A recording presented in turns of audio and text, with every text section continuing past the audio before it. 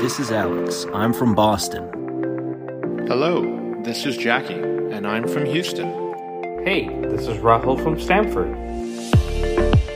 And we are the Premier Chels.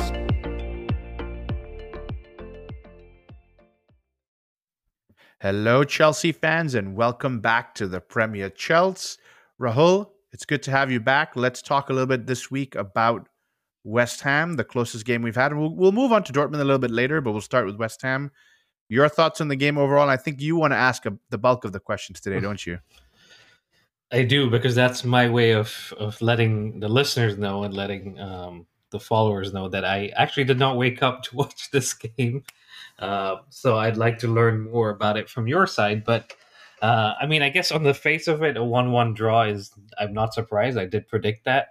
I just felt that the way we're going, we would get one, but something would give, and we would give up a goal after a few games of keeping clean sheets. And that's kind of how it happened. But I know there's more to the story. So why don't you run us through the starting 11? Yeah, before I do that, I think you did yourself some service by sleeping in, because I know, and I think we've said this many times on the podcast, Rahul, is that for us fans in the USA, and I always feel for the ones in the Western time zone, because that's a 4:30 kickoff, if I'm not mistaken. And when Chelsea are winning, look, it's brilliant. You sit there and you're excited. But when it's a droll, boring, slow energy game, and maybe I'm giving away already what happened in the game, but it's tough to watch. But back to starting 11, I think Kepa and goal, like we all said, I think that's something that's going to be a standard, even if Mendy comes back, but that remains to be seen. Reece James at right back, how lovely to have him consistently in the team. I hope he can stay fit. Thiago Silva just off signing a new contract as well, so that's brilliant to have him there. Badiashile, Rahul, I think Koulibaly needs to maybe work a little bit harder, but Badiashile has cemented his place, at least in the Premier League, because he's not going to be in the Champions League squad. And Marc Cucurella, I smile a little bit at Marc Cucurella because we'll discuss him in depth in a few minutes here. The pivot was actually interesting because Enzo Fernandez, which you predicted and said he could play both roles, but Ruben Loftus-Cheek comes to play beside him. We haven't seen Ruben for the best part of 3-ish months, I want to say, since maybe before the World Cup. So good to have him back. Again, another one that splits Chelsea fans all the way down the middle. But coming into the three that are playing in the attacking roles, Mudryk gets into the team, which you predicted. João Felix behind the striker. Madueke gets the call up to be in the starting lineup on the right wing. And Kai Havertz seems to be the only man that can play strike these days for Chelsea. But that takes us through the starting 11. And it's a strong 11. I mean, I know when you and I did the prediction, we said the back three out of the four we got. Enzo, obviously, we knew. Mudryk, Felix, Kai Havertz, I think we also knew. So the real surprises were Cucurella, and I know you had a smile on your face when you mentioned him through the starting 11. And then Loftus-Cheek, I mean, he's come back, like you said, after a long time out. So a tough game to come back to, but it shows you the trust that Potter has in him, and maybe a little bit influenced by the fact that there's still some big names out in that position that could partner up with Enzo. But Loftus-Cheek always gives it his all when he comes in. And then Madueke, I mean, another one, I think, if Raheem Sterling was available, I think we had thought he would start, but he's out with a knock. So Madueke gets to continue in the starting 11. But look, on paper, I think this 11 should be showing up and getting a win at a minimum. I mean, I know you'll point at, well, we had Badiashile, who just came in January. We had Enzo, who came in January. João Felix, who came in January. Mudryk, Madueke. So that's 5 out of the 11, and I agree that takes time. But West Ham are struggling. I mean, if there's any time to go away, and I know we struggle away at West Ham, if there's any time to go away, this would have been it. But again, it wasn't a loss, so I can't be too critical. No, and look, I think you said it right. West Ham are struggling, and I think I had texted you this, and for anybody listening or joining us on a recent episode, Raul and I have kept up with Chelsea over text for the best part of 10 years now, because we like to complain about what's going on during the game. And yes, he didn't get to watch it, but one of the interesting things I texted him afterwards was we gifted West Ham the points because this was a lost opportunity for Chelsea. The other teams around us, Rahul, didn't get the results that they needed. You know, Manchester City, Arsenal, Liverpool, they didn't get Tottenham were actually battered as well. So they didn't get the results that everybody was thinking they would. And so it allows us with a win to close the gap a little bit. Obviously, I think it's going to be very difficult to get top 4, but you want to make as much progression as you can there. And we're just allowing these situations to get away from us. But let's come back to starting 11. I want to talk a little bit about Cucurella. He's one that does not divide Chelsea fans at all. He has been atrocious for us recently. And I hate to say that because I'm not saying it in a toxic way, because Chelsea fans and the online forums, being a Chelsea fan has become extremely toxic in the last month, 2 months or so. And I can understand why, but maybe we'll be a little more critical and less toxic. He doesn't have a lot of forward progression with the ball, so we kind of see it stagnant towards the back. He doesn't seem to find a way to defend very well as well. In fact, he actually leaves his team exposed quite a bit, and we'll talk a little bit about that with Mudryk when we come to him. And unfortunately, him and Mudryk didn't seem to figure out each other. There was no passes between them. Cucurella would rather play to Enzo or Badiashile. It got to a point, Rahul, where as I'm watching, I think Badiashile and Silva gave up and said, you know what, we're not going to send the ball out to Cucurella, and Graham Potter makes a change. But you've been critical of Cucurella. I'd like to get your thoughts, even though you didn't watch the game, how you felt so far. I mean, look, it hasn't gone the way we thought, and I don't think it is going to go the way we imagined when he came in back in August. For the rest of this season, at least, I'm not saying there's no hope, but the hope that I had keeps dwindling away week after week, seeing these performances.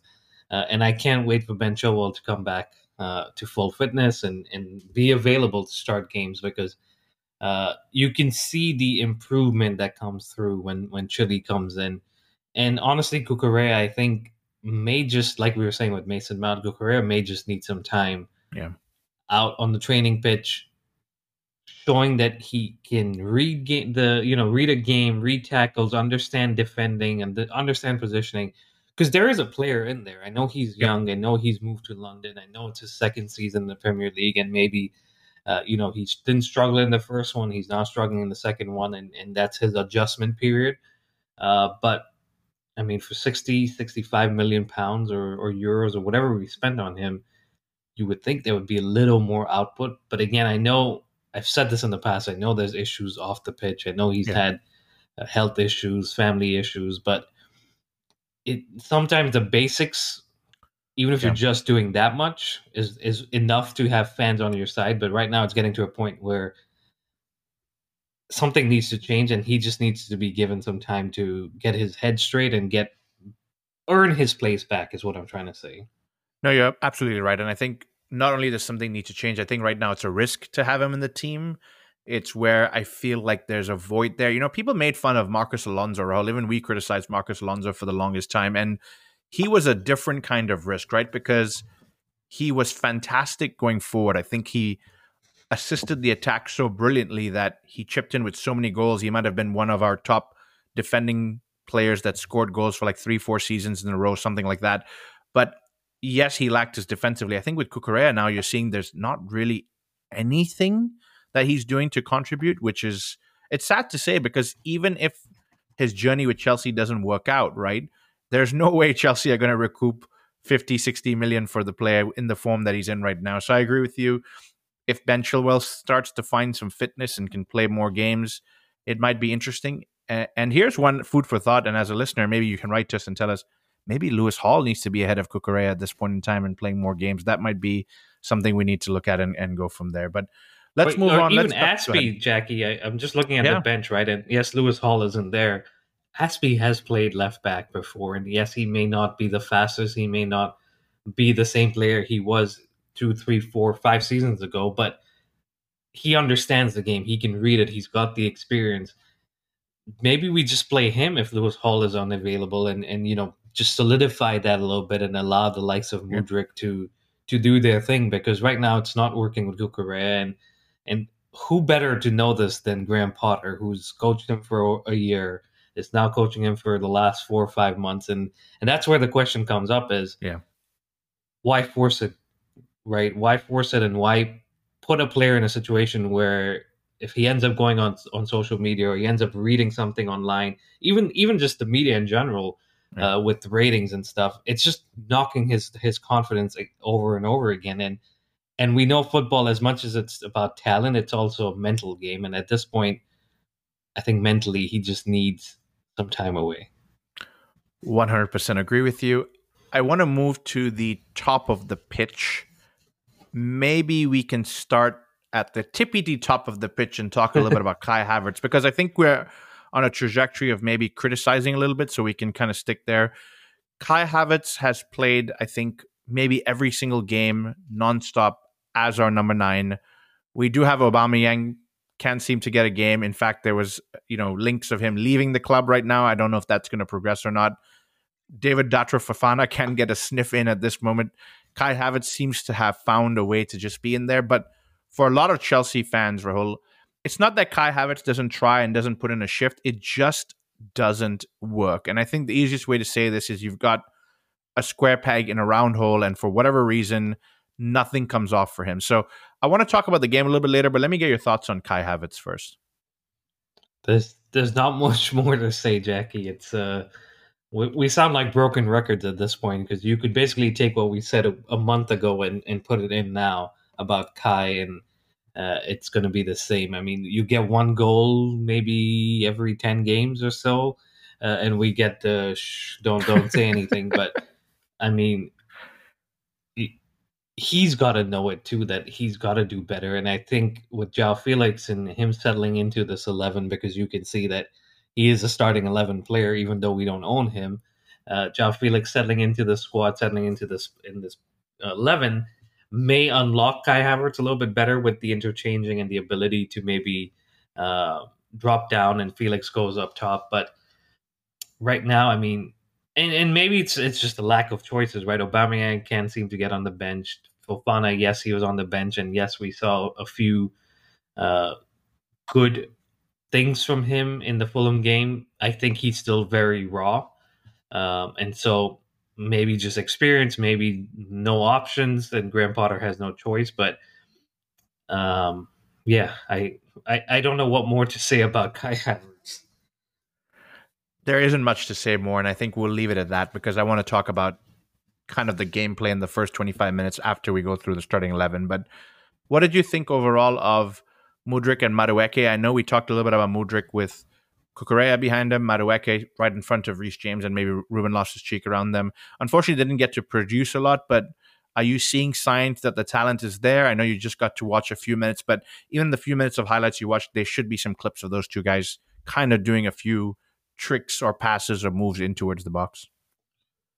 From Madueke, yes, because he had the service. From Mudryk, I think he was isolated. I think you said it right. The ball, instead of going into the left wing, would end up in midfield or in defense. And all of a sudden, Mudryk's made a run, and he's looking around. And he's like, well, what was that for? Yeah. Happened 3 times, happens 4 times. So I think in the last game against Fulham, we had Mason Mount kind of in that left center midfield, blocking Mudryk's path. In this game, Cucurella decided he just didn't want Mudryk to shine. And that what was a little baffling was the change was made for Mudryk to come off before Cucurella. And I think, again, I come back to Ben Chilwell and him coming back and hopefully connecting with Mudryk, because if we're going to be playing a back 4 system with 2 wingers and the fullbacks, those two need to know each other like the back of their hands. One goes for a run, one makes an overlap, whatever it is, right? Whatever we're trying to do, they need to know each other's games. And I think long term, it's going to be Chile and Mudryk, and hopefully that's going to be an improvement, because Mudryk, again, I'm going off of the first time I saw him against Liverpool, which was 25, 30 minutes. The talent's there. Yeah. Now, yes, not a lot of teams will give you this space like Liverpool, so it's up to us to find him. Yep. But again, if we're not doing it and he's making runs and getting frustrated, his confidence could take some knock too, and the manager subs him off, and that's another hit on his ego, if you want to call it, because he's like, I work hard in training, I do what I need to do, I'm starting games, but ultimately any attacker is as good as the service behind them, and in this case, he's not getting it.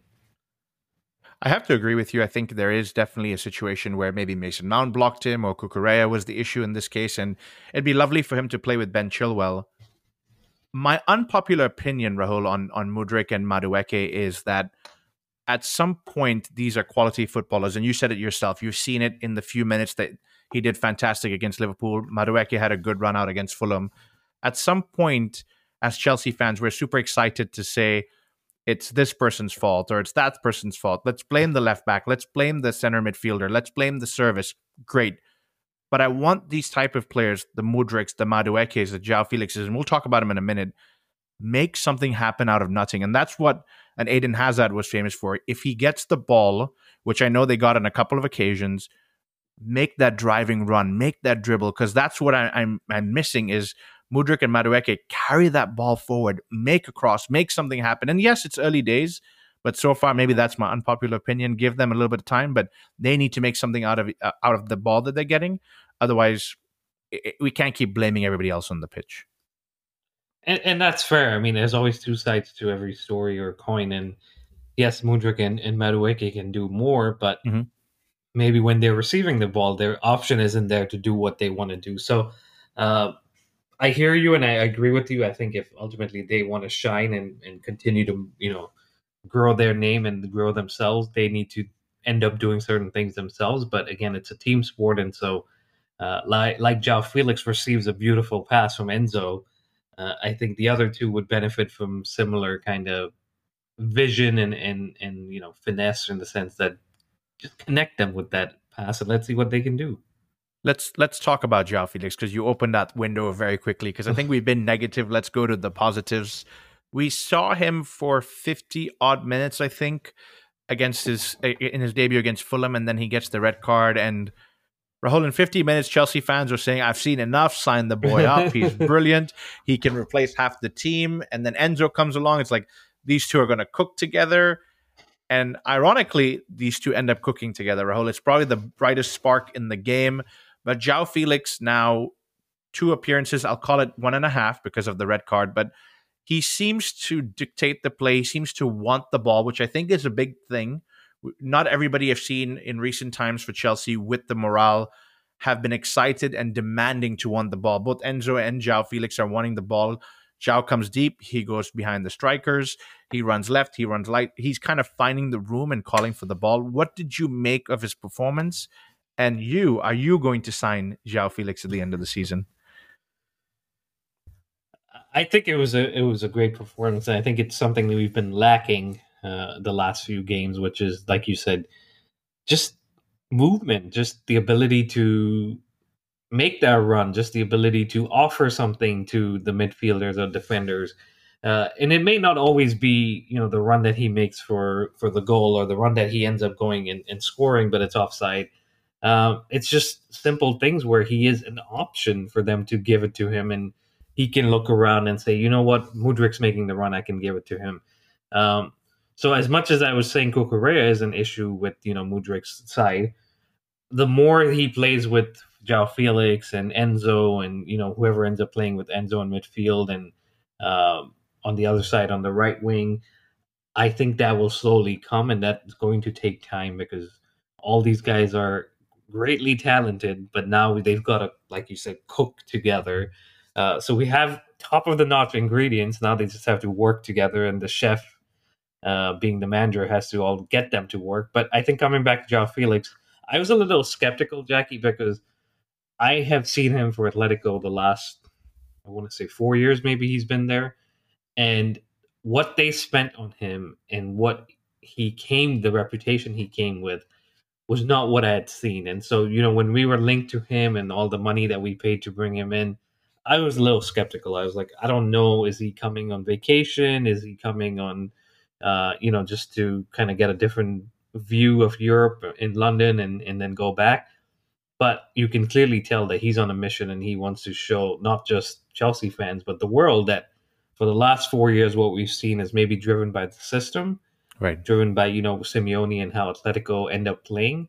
But in a team that controls the ball like we do, in a team that has the ball most of the time, he can be that person that carries you and maybe even turns into your star player by the end of the season, which is weird because, like you said, we've seen him for a game and a half, and all of a sudden we're like, oh, he could be our star player. But I think I would sign him if the deal's right. He could be a great addition to the squad.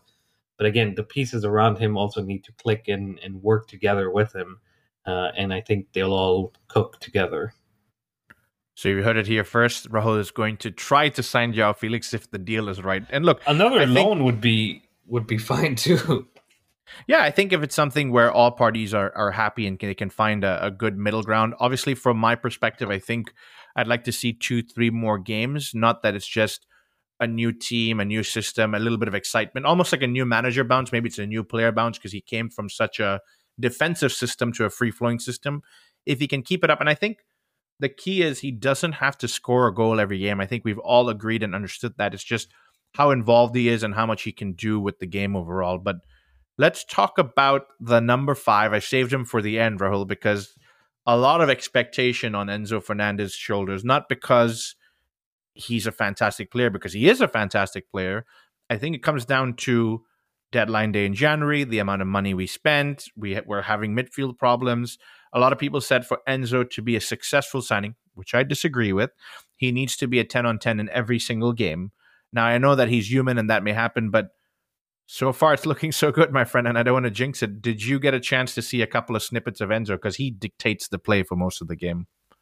I did, and I mean that's what we bought him for. I think when we did the episode around where he was announced, and we looked at his time at Benfica and what he likes to do. That's exactly what he wants to do. He wants to be involved in the defensive side. He wants to be involved in the attacking side. He wants to be involved in transition, and he's got the engine for it, and he's got the energy to do it. So it's a signing that I think was long overdue, and it's something that we're already seeing the benefit of. But again, it's something that's still new to the squad. They're still learning him, and the midfield is kind of like the heart of the team, where they need to know what that person's going to be doing. His partner needs to know what he's going to be doing, and he's played with Gallagher and now Loftus-Cheek. So he needs to form a strong partnership with whoever that person ends up being. But I think from what I've seen, he's again not over 100, was 105, 107 million pound signing just yet. But again, the market is what it is for the potential, and the potential is certainly there. And so I'm excited. I think it's a signing we very, very much needed to refresh the midfield a little bit. And I'm looking forward to seeing if we bring in a new partner for him, or if N'Golo Kante comes back in, Kovacic comes back in. That certainly adds a different element to the midfield versus having maybe a Connor or Loftus-Cheek. And no disrespect to them, it's just different standards. Look, one thing I'll say about Enzo Fernandez, Rahul, and I hate to compare and not knock Chelsea players because everybody's done something to bring value to Chelsea over the years, but I'm going to compare Enzo Fernandez directly to Jorginho for a couple of minutes because I think similar position, same number, playing that midfield deep playmaker, regista role, whatever you want to call it. As I watched this game and I got to really spend time looking at Enzo because, like I said, he wants to dictate the play. He comes so deep between Badiashile and Silva to collect the ball, which, in fairness, Jorginho did that too. But then Enzo carries that ball way past the halfway line and picks out a fantastic pass, whether it's to the winger or to the attacking midfielder or to the striker, and Kai Havertz in this case. And then within minutes of losing the ball, he's right back, tracking back to pick it back up again, make a great stop, and carry that ball forward again. So he's the missing piece that we were expecting from Jorginho. And yes, he's younger than Jorginho and he's a different player, but I don't mean to knock Jorginho. It's just easy to see the upgrade, dare I say, where he's able to actually recover the ball and carry it forward and make something happen. Again, early days, but that's my hot take on Enzo Fernandez for now. And I'm excited to see where this goes in the next few days. No, I definitely am too. And when you're talking about him dropping deeper and then progressing it, as the team learns that, you can expect the runs to be made as soon as he picks it up and makes a couple of steps forward, and he can put it over the top. And he has that ability. So I think it's a matter of time. And I'm not saying, that in a month's time we're going to be unbeatable, because that's not how football works. But the pieces that we put into place certainly need time to shine. And it's good in a way that we did it in January, because we know that this season's almost pretty much a write-off, in the sense that top 4 looks like it's done. There's no domestic trophies to play for. Yes, there's Champions League, but what do we always say when a new manager comes in? He needs preseason and he needs games. Well, no preseason, I get that, but doesn't get better than having competitive games where things are on the line. Even if we don't lose, we're trying to fight and get the points, or if we don't win, we're trying to defend ourselves. And that's where you get to know the best of your players. And I think I'm trying to see the positive of it. Like, yes, I'd love for us to be in a top 4 race, and I told you I wish we were winning some of these games because we'd then be closing the gap on Newcastle. But putting that aside, I think in the summer you come back and you've had 10, 12 Premier League games already under your belt, and you're still considered new signings. I think that's a great situation to be in. It will be a very great situation overall, but I want to talk about Graham Potter towards the end of it. Let's run through some key moments in the game. I think we only performed really well, Rahul, for 20-ish odd minutes, and maybe you have the stats for me. I think we had something like 70% of the ball in the first half. West Ham were just kind of sitting back, and honestly, they were happy to sit back, but I think there were 3 key takeaways in that first 20, 25 minutes, and the 3 key takeaways were the goals. Was we were actually creating something, making chances, which is exciting to see because João Felix shows his class and his touch and is able to chip the goalkeeper. Okay, he's offside. I'm not upset about it. It shows that he's getting into the right positions, has the presence of mind to actually finish and not just blast it out wide or panic and it just hits it straight at the goalkeeper. Positives there. Kai Havertz finds the back of the net and everybody in Chelsea is losing their mind because he's scoring a goal and it's excited. It's offside. I get it. It's all right. Nothing wrong with that. But the goal that comes is a direct link between Enzo Fernandez and João Felix. And Rahul, they've only played together one time. Yes, they played together in training, but they figured out how to find each other, make that run. And it's going back to the point you said, imagine everybody gets used to each other in the next 2, 3, 4 games. There's multiple trainings in between, of course, but if they get used to each other, you want to be able to close your eyes and say, I know that this guy's going to make this run, or this guy's going to cut in and make space for the other guy to come through, or our striker drops deep so 2 guys can go between. There's so many possibilities, and that alone makes me excited. But the 2 of them linking up in the first 25 minutes, Chelsea looked like a real force to be reckoned with if everything clicks. If everything clicks, and we can do it for more than 25 minutes. So that's the challenge. I think it will get better, hopefully. Well, I certainly hope so. But I think over time, like we've been saying, it's this kind of mentality of I know what Enzo is going to do. I know what Reece James is going to do. I know what Chilwell is going to do. And yes, injuries will happen, suspensions will happen. But then the next person that comes in needs to be able to basically do the same thing so that you don't feel a change or a drop. Because you look at what Liverpool have done over the last, and I know this season is a little bit off, but over the last 7 seasons, you know what Trent's going to do. You know what Robertson's going to do. You know what Mane is going to do. Salah is going to do. But you couldn't stop them. And that was the beauty of it. Same thing with Man City. You know what they're going to do. And yes, there's tweaks along the way. But you can't stop them because they consistently do it and wear you down, where when you have a lapse of concentration is when they hit you. And that's what we need to get to that point. There's still a lot of time to go. It's not going to happen over the next 5, 6 games, not even the next 4 or 5 months. But we're headed in the right direction. And I think that's the benefit of having all these new guys in at the same time, right? They all get to kind of settle in, learn each other, and then hit the ground running next season. Again, next season could be a whole different story, but that's what makes football a beautiful thing, is the hope, which will also kill you. Listen, you said 4 or 5 months. I think a lot of Chelsea fans and listeners are not going to take 4 or 5 months, and so it needs to gel a little bit quicker than that. But Reece James was in an interview this morning, and Rahul, he said the same thing, was you've got a lot of new faces. Some of them don't speak the language. They don't understand the culture. They don't understand the Chelsea way of playing, which a lot of people argue, what is Chelsea's way of playing? But that's something that's coming together right now, and so maybe not 4 or 5 months, but maybe over the next 4 games, 5 games, we might see some improvements there. So exciting times overall, but I want to talk about the good, bad, and the ugly, I guess. We've talked a little bit about the good, a little bit of the ugly in some of the players and how they've been playing. Bad, I think it's just a blip, but it looks like Madueke and James go to sleep after the 25 minutes of good performance, and maybe Chelsea fans are calling for this left back to have never been sold because he was fantastic on the day. Emerson sneaks in at the wide post and tucks it into the net from a good cross, and at the end of the day, Rahul, respect to him. He was always a loyal person, never really complained, was second, third fiddle at some point, and hopefully he can find his time and way at West Ham. And credit to him, he didn't celebrate either. So a lot of respect to Emerson overall. There's not much more for me to add. I mean, it happens. Let's talk about the second half because I'm saving a few minutes for Graham Potter towards the end of this segment. But second half, Rahul, not much to report. Graham Potter doesn't make changes maybe in a timely fashion. I know a lot of Chelsea fans were calling for that. But let's jump to the quickest or the biggest issue, controversy.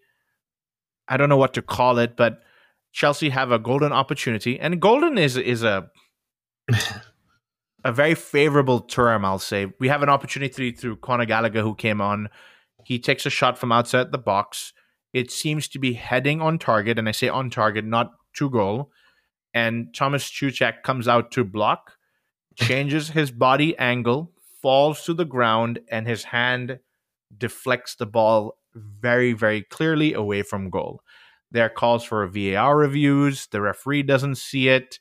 Ultimately, it's not given. And here's a few things I'm going to say before I pass it over to you.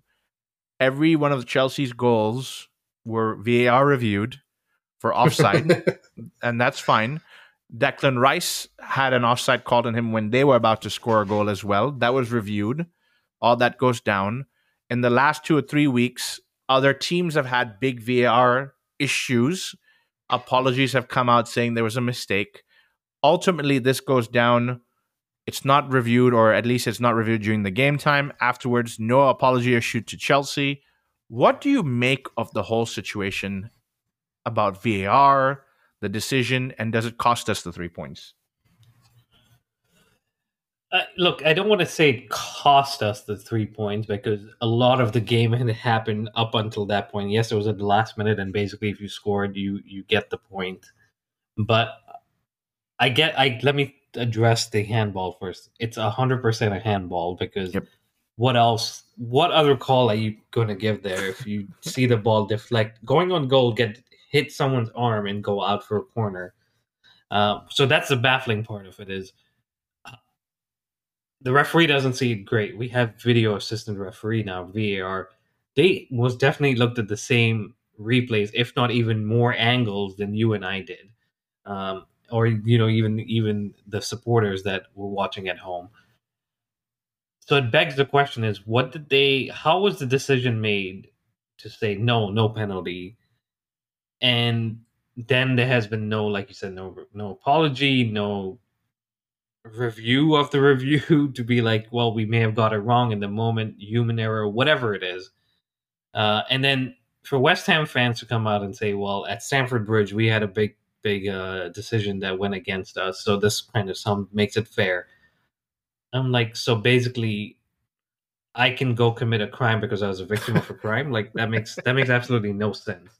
But look, again, I go back to what I said earlier. There was a large chunk of that game where we could have been 2-1 up, we could have been 3-1 up, we could have been 3-2, whatever. We could have been up at that point where we're not relying fully on the situation. Yes, I get the situation, and I know that it could have changed the outcome of the game. But I don't like to rely on penalty calls. We've gone for years saying Manchester United get penalties all the time. We've called Fernandes Penandes, and we've called Ronaldo Penaldo, whatever, right?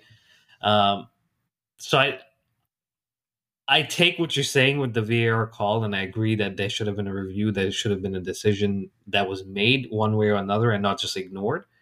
But I also like to look at internally ourselves and say, well, what could we have done better to have just won that game outright, where we're not relying on this kind of a situation?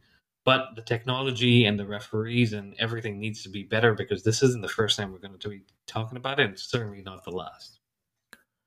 And you notice I asked you the question about VAR because any long-term listeners of the TPC know I absolutely hate it and I don't like talking about it. So I echo your sentiments. I think Chelsea need to do a better job of putting the game to bed super early and not worry about what the referees are going to do to us. If we're getting those 3 goals, 4 goals, which I know we're capable of with the squad, I don't care about these VAR calls anymore. I'm not going to mess with the referees. So I wonder who would have taken it, though. There's a lot of talk of Reece James has been a fantastic penalty taker, and we've seen him do that. We know Mudryk might have that up his sleeve. He Maybe wasn't on the Enzo. pitch though. Yeah, you might see Kai Havertz step up and be the icy German we know he can be on some days. So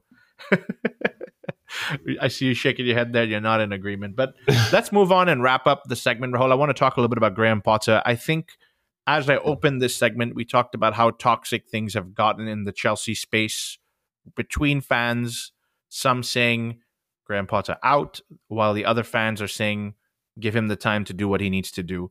I want to get your opinion overall in this game, his selection of his team, his substitutions, his post-match conference about how he spoke about the VAR calls, and then maybe what you think of him overall so far. I think none of what I'm about to say matters because the owners have come out or something has come out of Chelsea today saying we support him. We're in this for the long haul. We fully understand that we may not make Champions League this season, and that is fine because we believe he is the right man, and it's a matter of years, not months, where we make a decision. So let's just get that out of the way because you and I may have certain opinions, and I don't think we disagree with what the owners are suggesting. But I also have to realize that as Chelsea fans, we've come to expect a certain level of passion, a certain level of desire, a certain level of defending the club and calling out the referees in certain cases like this. Even if, you know what, it lands you in a fine and it gets you in the hot water of the FA, you're endearing yourself to the fans. And ultimately, that's what, apart from what happens on the pitch, I think Graham Potter needs to endear himself with the fans and say, you know what, I'm fully Chelsea. I'm fully committed to this cause. It doesn't matter what happens with how many players we bring in. It doesn't matter what happens with what results we're getting. I'm going to fight for the club on and off the pitch. And sometimes that's all it takes. You and I aren't going to say, well, Graham Potter needs to go out and win us every single game because we understand that's not possible. But when a call is being made and I said, yes, we need to look internally, he could have at least said something like that or said, you know what, it's a total disgrace. VAR needs to look at themselves. Whatever it was, for the way he came out and said, yeah, I just looked at it and sometimes you get those, sometimes you don't, and it's a fine call. And it's like, well, where you're supposed to be the spokesperson for the club. You're supposed to be the spokesperson for the players. For all you know, just create a little bit of what Jose Mourinho used to do, us versus them. And this presents you with that opportunity where you say, you know what, boys, we really deserve to win that game. And I know it may have come down to a penalty call, but we should have gotten that. And it's, we're up against it with all these calls or whatever. I don't know. I'm not a manager, but I sound a little more passionate right now than he did. So that's, and maybe, again, I think with him, he's put into a situation where he knew the magnitude of it, but I don't think he realized how big of a jump and what was happening in and around the club when he came in. And so I think you can see from his body language, from his expressions, from his demeanor that he's a little just exhausted. Yeah. I know he had a month off with the World Cup, but I'm sure things were going on in the background. And it doesn't help, Jackie, that every single time he takes the mic, someone from the media has to ask him how he's going to manage 30-plus players. He's answered that before the Fulham game. He's answered that after the Fulham game. He's answered that before the West Ham game. He's answered that after the West Ham game. And his answer doesn't change. I could repeat that same answer for you right now if you asked me what Graham Potter said. So I think they just need to move on and ask him something different. I mean, ask him about Cucurella. Put him in a situation where he has to maybe defend a player or come out and say something against a player to get them to perform in the next game. But it's very meh, yeah, it was okay. We'll do better. We want to win every game. And it's like, I don't know. I get I'm comparing him to Jose Mourinho and Conte, and I know Carlo Ancelotti was a complete opposite, and he still got the results, so it doesn't really matter. But in a time like this, where we've come off of Tuchel, who basically ripped Conte's arm out earlier this season, to going to someone that's very mellow, and maybe we just need to get adjusted to it. But like to see a little more fire, a little more passion from him. And maybe he gets sent off from the sideline, but at least it shows you that he's caring and he's in this and he wants something.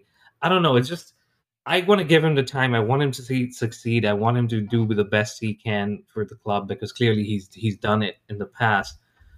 But give me something to hold on to because right now the results aren't there. The passion isn't there. The only thing there is Cucurella playing every single game. Rahul, I'm glad we got this on video and on tape. I'm going to send this to Todd Bowley as your audition to be the next Chelsea manager because I think I have to agree with you. Your passion speaks volumes, and that's what we're not seeing as Chelsea fans from Graham Potter. And maybe he's a different character and a different personality. And so I give him the benefit of the doubt there that fine, he doesn't get excited. He doesn't get aggressive. He doesn't get defensive. He's very composed. That's fine. And it's definitely a shift coming from Thomas Tuchel, who really in the height of a media storm managed it so fantastically. Everything from Roman Abramovich as the owner and all of the things going in around him when the war was going on, to being sanctioned, to a new ownership, to spending 300 million and expecting results. I think he handled, and even going further back to when we got rid of Frank Lampard, which is huge in itself to come into and fill those shoes. So I think we have to get adjusted to he's just going to be a passive character on the sideline. And I think here's where I'll kind of move on from there. It's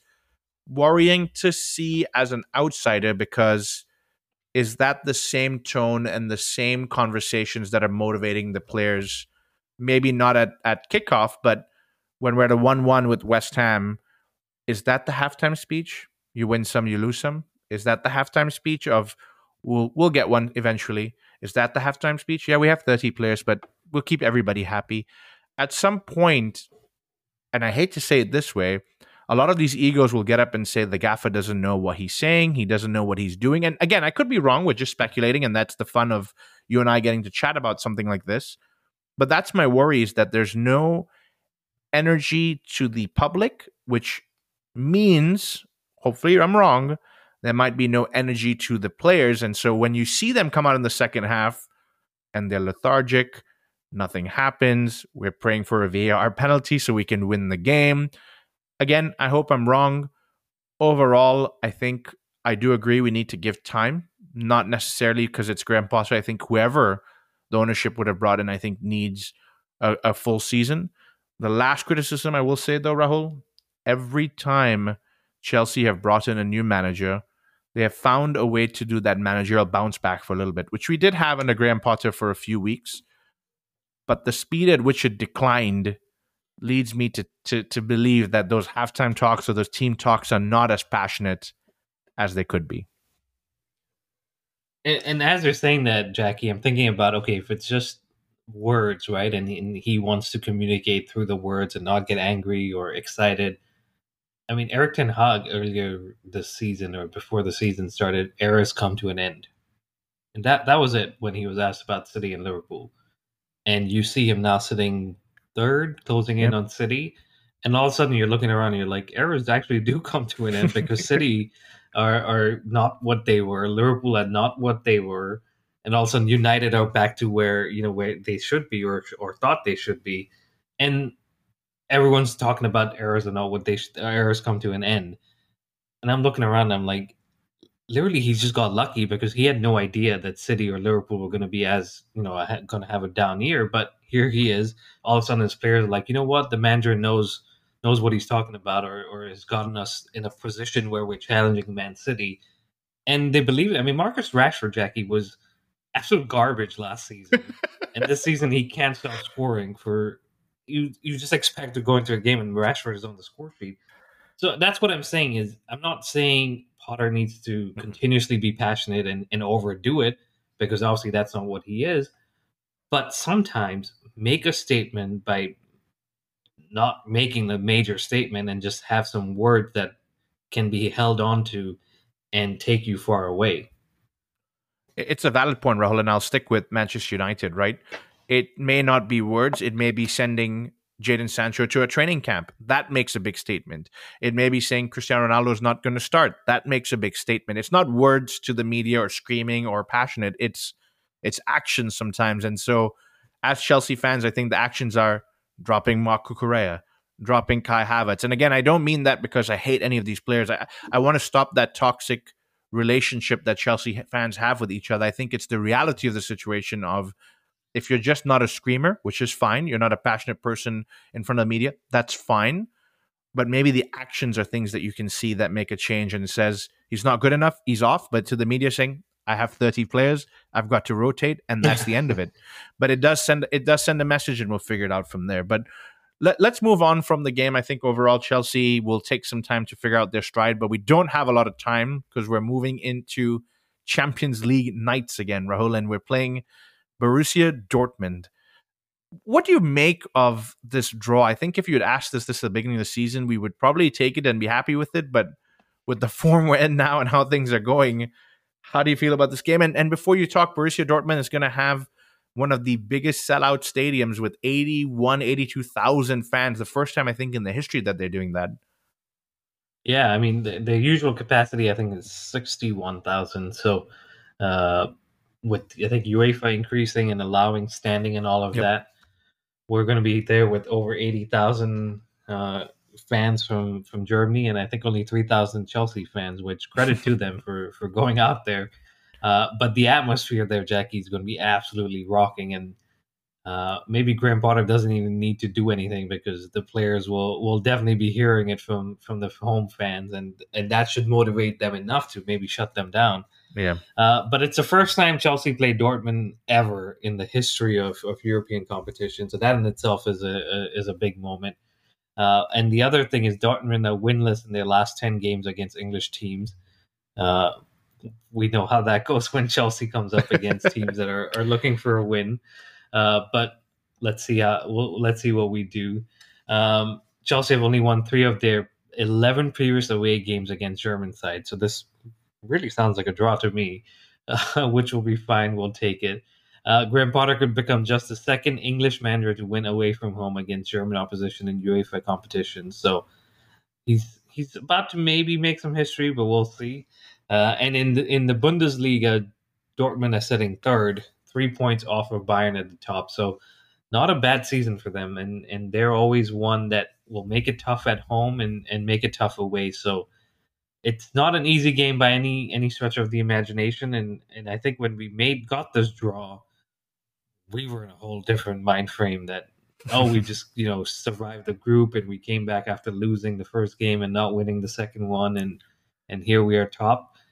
It's going to be tough, and it's going to be a game where we really need to manage the game. We need to, yes, we'll control the ball, yes, we'll control the tempo, but in transition, when Dortmund are going to hit us with their young talent and Jude Bellingham and Gio Reyna and Haller and all of those guys, how are we going to manage it? And are we going to succumb to the pressure of the yellow wall, as they say, or are we going to stand tall and say, you know what, we're Chelsea, we won the Champions League a few years ago, most of these guys were there, we're able to navigate and get through this? Only time will tell, but it's definitely a fascinating tie. No, look, and I think Dortmund are a team that we should be respecting, Rahul. I think, again, if you'd asked me at the beginning of the season when things were okay, this would be a tie I would have hoped for, because with all due respect to Dortmund, they're a fantastic team, and over the years they've managed to crank out some fantastic talents that are playing all across Europe right now. But we at the time were spending heavily, we were excited, but now we come to them at a point where we're very poor in form, they're very good in form. Jude Bellingham, one of their main stars, Marco Reus, who you might call him a veteran of the game, but he's been there, done that, and done some fantastic things. I think the only hope I can take from this, Rahul, is when Chelsea have performed very well in the Champions League, we've usually had bad runs in the league and other competitions. And so maybe the Champions League is a refresher. Maybe it's a break that we need. But boy, I do tell you, with 82,000 fans there, it's definitely not going to be any easy task. Do you want to do a predicted 11? I mean, it's difficult, but we can try. Yeah, before I get into that, you bring up a good point and have reminded me of a question that I thought of earlier. And so I definitely want to ask you, but also ask the listeners, and we can put it up on the social media too. But we last won the league in 2017, Jackie. Since then, do you think we've transitioned over to more of a knockout football team, knockout tournament? So you look at it, we made Carabao Cup final in 19 with Sarri. We made it again in 22 with Tuchel. We made the FA Cup final in 2018 under Conte, 2020 under Lampard, 21 under Tuchel, 22 under Tuchel. We've gone to a Champions League final. So it just suddenly feels like a task of managing a 38 game season for the league is something that we kind of can do. But when it comes down to you got 7 games to get to a final, or you got 6 games or 4 games, whatever it is, wherever we start off or pick up in the knockout tournament, we tend to just make it to the final at least.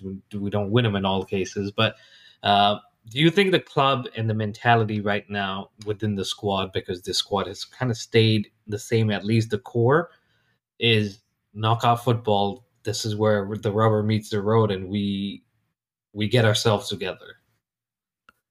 It's a great question, and this is just my opinion. I don't think so.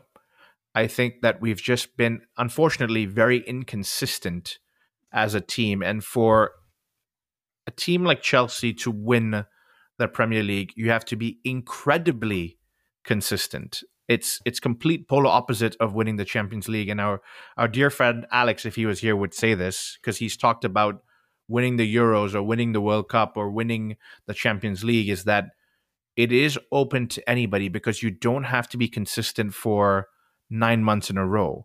You have to be consistent on the night that you're playing the opposition only. And so I look at it this way and I say, we have the talent, we have the squad depth to be consistent in a Premier League. And so then we ask the questions about the self-motivation, the self-belief, the hunger, the drive, the energy, all the things that you see from a Manchester City, from a Liverpool, from the Chelsea teams of old under the Contes and the Mourinhos and the Ancelottis that were consistent week in, week out. Chelsea of recent times have invested heavily, bought brilliant players in different positions, and unfortunately we've bought them for different managers at different times as well. And so individual brilliance at any point in time, whether it's an Eden Hazard dragging us to the finish line, or an N'Golo Kante or a Didier Drogba going back into times, individually could win a game by themselves on a night. But when it comes to the league consistency, that's where I think Todd Boehly is trying to make a difference now, where we can be a powerhouse in all competitions for the next 5-6 years to go. And that's I take that well, because I'm looking at it, I'm like, yeah, on the face of it, we do better in knockout football, but that's not who we are, because we tend to win pretty regularly in the Premier League. Maybe not recently, but win games on a run, and then we obviously slip up against the lesser teams. But I don't know, maybe it's just in these bigger knockout games where, like, if it's not this, we go home. We might as well put all our effort here and fight for another day. So it's an interesting one, and I don't know, if I know a lot of people say Chelsea will win the Champions League because that's what you do. I don't know. I don't see it happening, but if I get corrected, I'll be the happiest person on the planet. But let's do a starting 11. So I think Kepa keeps his position, a natural choice. Reece James, I think, continues 100%. As well. Yep, has to be. Thiago Silva, I think, plays. Badiashile, who didn't make it, is the one that will drop out. So who do you see coming in? Fofana, I think, is back in training. Koulibaly is obviously an option, or Trevor Chalobah. Yeah, it's going to be a tough one, because I think it's too soon for Fofana to come back in, although it'd be great to have him there. It'd be fantastic with his height and his pace. It's really going to be a toss-up between KK and Chalobah. I think KK needs some redemption, Rahul, and I think logistically we may be thinking in the summer clear out, it'll be easier to sell Chalobah and make pure profit on that rather than what we invested into KK. And so I think they'll give KK that time to play and build himself back up and get into team. So KK for me. And what a way to come back in front of 81,000. There you go. Who plays on the left with at left back? You Cucurella again? I mean, I know you and I would say Chile, but I don't know if he's ready to start just yet. I'll put a lamppost back there rather than Cucurella at this point in time. And I mean that with the most respect, but really at this point, I would put a lamppost back there than Cucurella. But I think Chilwell needs to start the game, and if he cannot finish and it's 60-odd minutes through there, then maybe Cucurella can come in and cover, or even Lewis Hall at that point in time if he's available. Okay, and then let's get into midfield. Are we going with the pivot? I think that's what he's favoring, and I think you're starting to see Rahul. He's picking at least 8 or 9 consistent players. He's trying to find his first 11. So pivot with definitely Enzo is going to come into that middle. And then you think not Cucurella, Gallagher or Loftus-Cheek? You have Cucurella too much on your mind. He's not going to be playing that pivot either. I think Loftus-Cheek did okay, but maybe with him also coming back from injury, he's not going to be able to play back-to-back games. So I would imagine that Gallagher will get the start for this one. Yeah, and it also depends. I know Kovacic was out Yep. over the weekend, but if he's back and feeling good, he may end up getting the start too. Let's move to the three behind Kai Havertz. I'm not even going to say behind the striker because I know Kai is going to play. Is Mudryk playing this one? Yeah, I think I would stick with Mudryk, and I would also stick with João Felix behind the strike. I think both of those guys would be good enough. The right wing is where it's a little bit of a toss-up, so I'll pass that back over to you. Yeah, I mean, I think it comes down to if Raheem Sterling is fit or ready, maybe he starts. But otherwise, I think Madueke will continue. I'm just looking at some news that we're seeing. Definitely Pulisic is out. N'Golo Kante is out. Kovacic, maybe. Mason Mount, again, could be an option to play in that front three as well. But I think let's go with Madueke. It's just a more natural fit. And then I already told you who's playing up top, and I think there's no debate there. That's going to be another tough one for Chelsea fans to watch. But look, Kai Havertz needs a goal. Hopefully he can get his goal and shush us up for another 10 games. But maybe a score prediction from you, Rahul? I think I said it at the top. I think it's set up for a draw, so I'm going to go for a 1-1. I think you have a lot more faith than me these days. I think 81,000 fans. Chelsea's still not gelling. I think Dortmund are going to take us 2-0. And it's going to be a tough one to watch. But maybe by the time the return fixture comes in, we'll be gelling and we can come back in the game. But I think we're going to lose this game 2-0 to Dortmund. And wouldn't that be a result to divide the fans further? But hey, it's going to be an exciting game. Champions League is back, and that's always exciting. And I think if we manage it, we can come away with the result. But again, they've got some very good players, and Jude Bellingham coming up against our star boy, who's not changed. I think maybe a month ago I would have named a different star boy, but I'm going to go with João Felix. And hopefully João Felix comes out on top. But before we go, Jackie, I just have to give a shout out to the Chelsea women who beat West Ham 7-0. I'm going to repeat that, 7-0. Just leave it at that and take us away. Yeah, they heard me say they were conceding too many, so they were like, you know what, we're going to not concede and score more, just to show that we're all business. But hey, they move on in the FA Cup, and man, I was getting notifications on my phone. I was like 1, 2, 3, 4, 5, 6, 7. I'm like, no mercy over here. But anyway, that wraps it up, guys. Thank you very much for listening. Please continue to subscribe, like, and follow us. It's at the Premier Chels on all podcast providers, YouTube, Instagram, and on Twitter. It's at Premier Chels. So drop us a follow. And we will be back with a Dortmund review. Hopefully a positive result there. And then a Southampton preview this weekend. But until then, stay safe and up to Chels. Hey guys, the Premier Chels is sponsored by Kickoff Coffee. They are a top quality artisanal roasted coffee. In other words, they're Champions League winner and Premier League winner every single time. They deliver fresh bags directly to your home, so you don't have to go to a coffee shop and pick up something.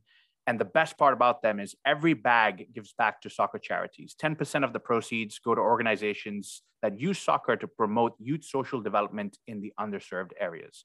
Use our code TPCoffee15 to get 15% off your order. You can order at kickoffcoffeeco.com or check out the links on our social media.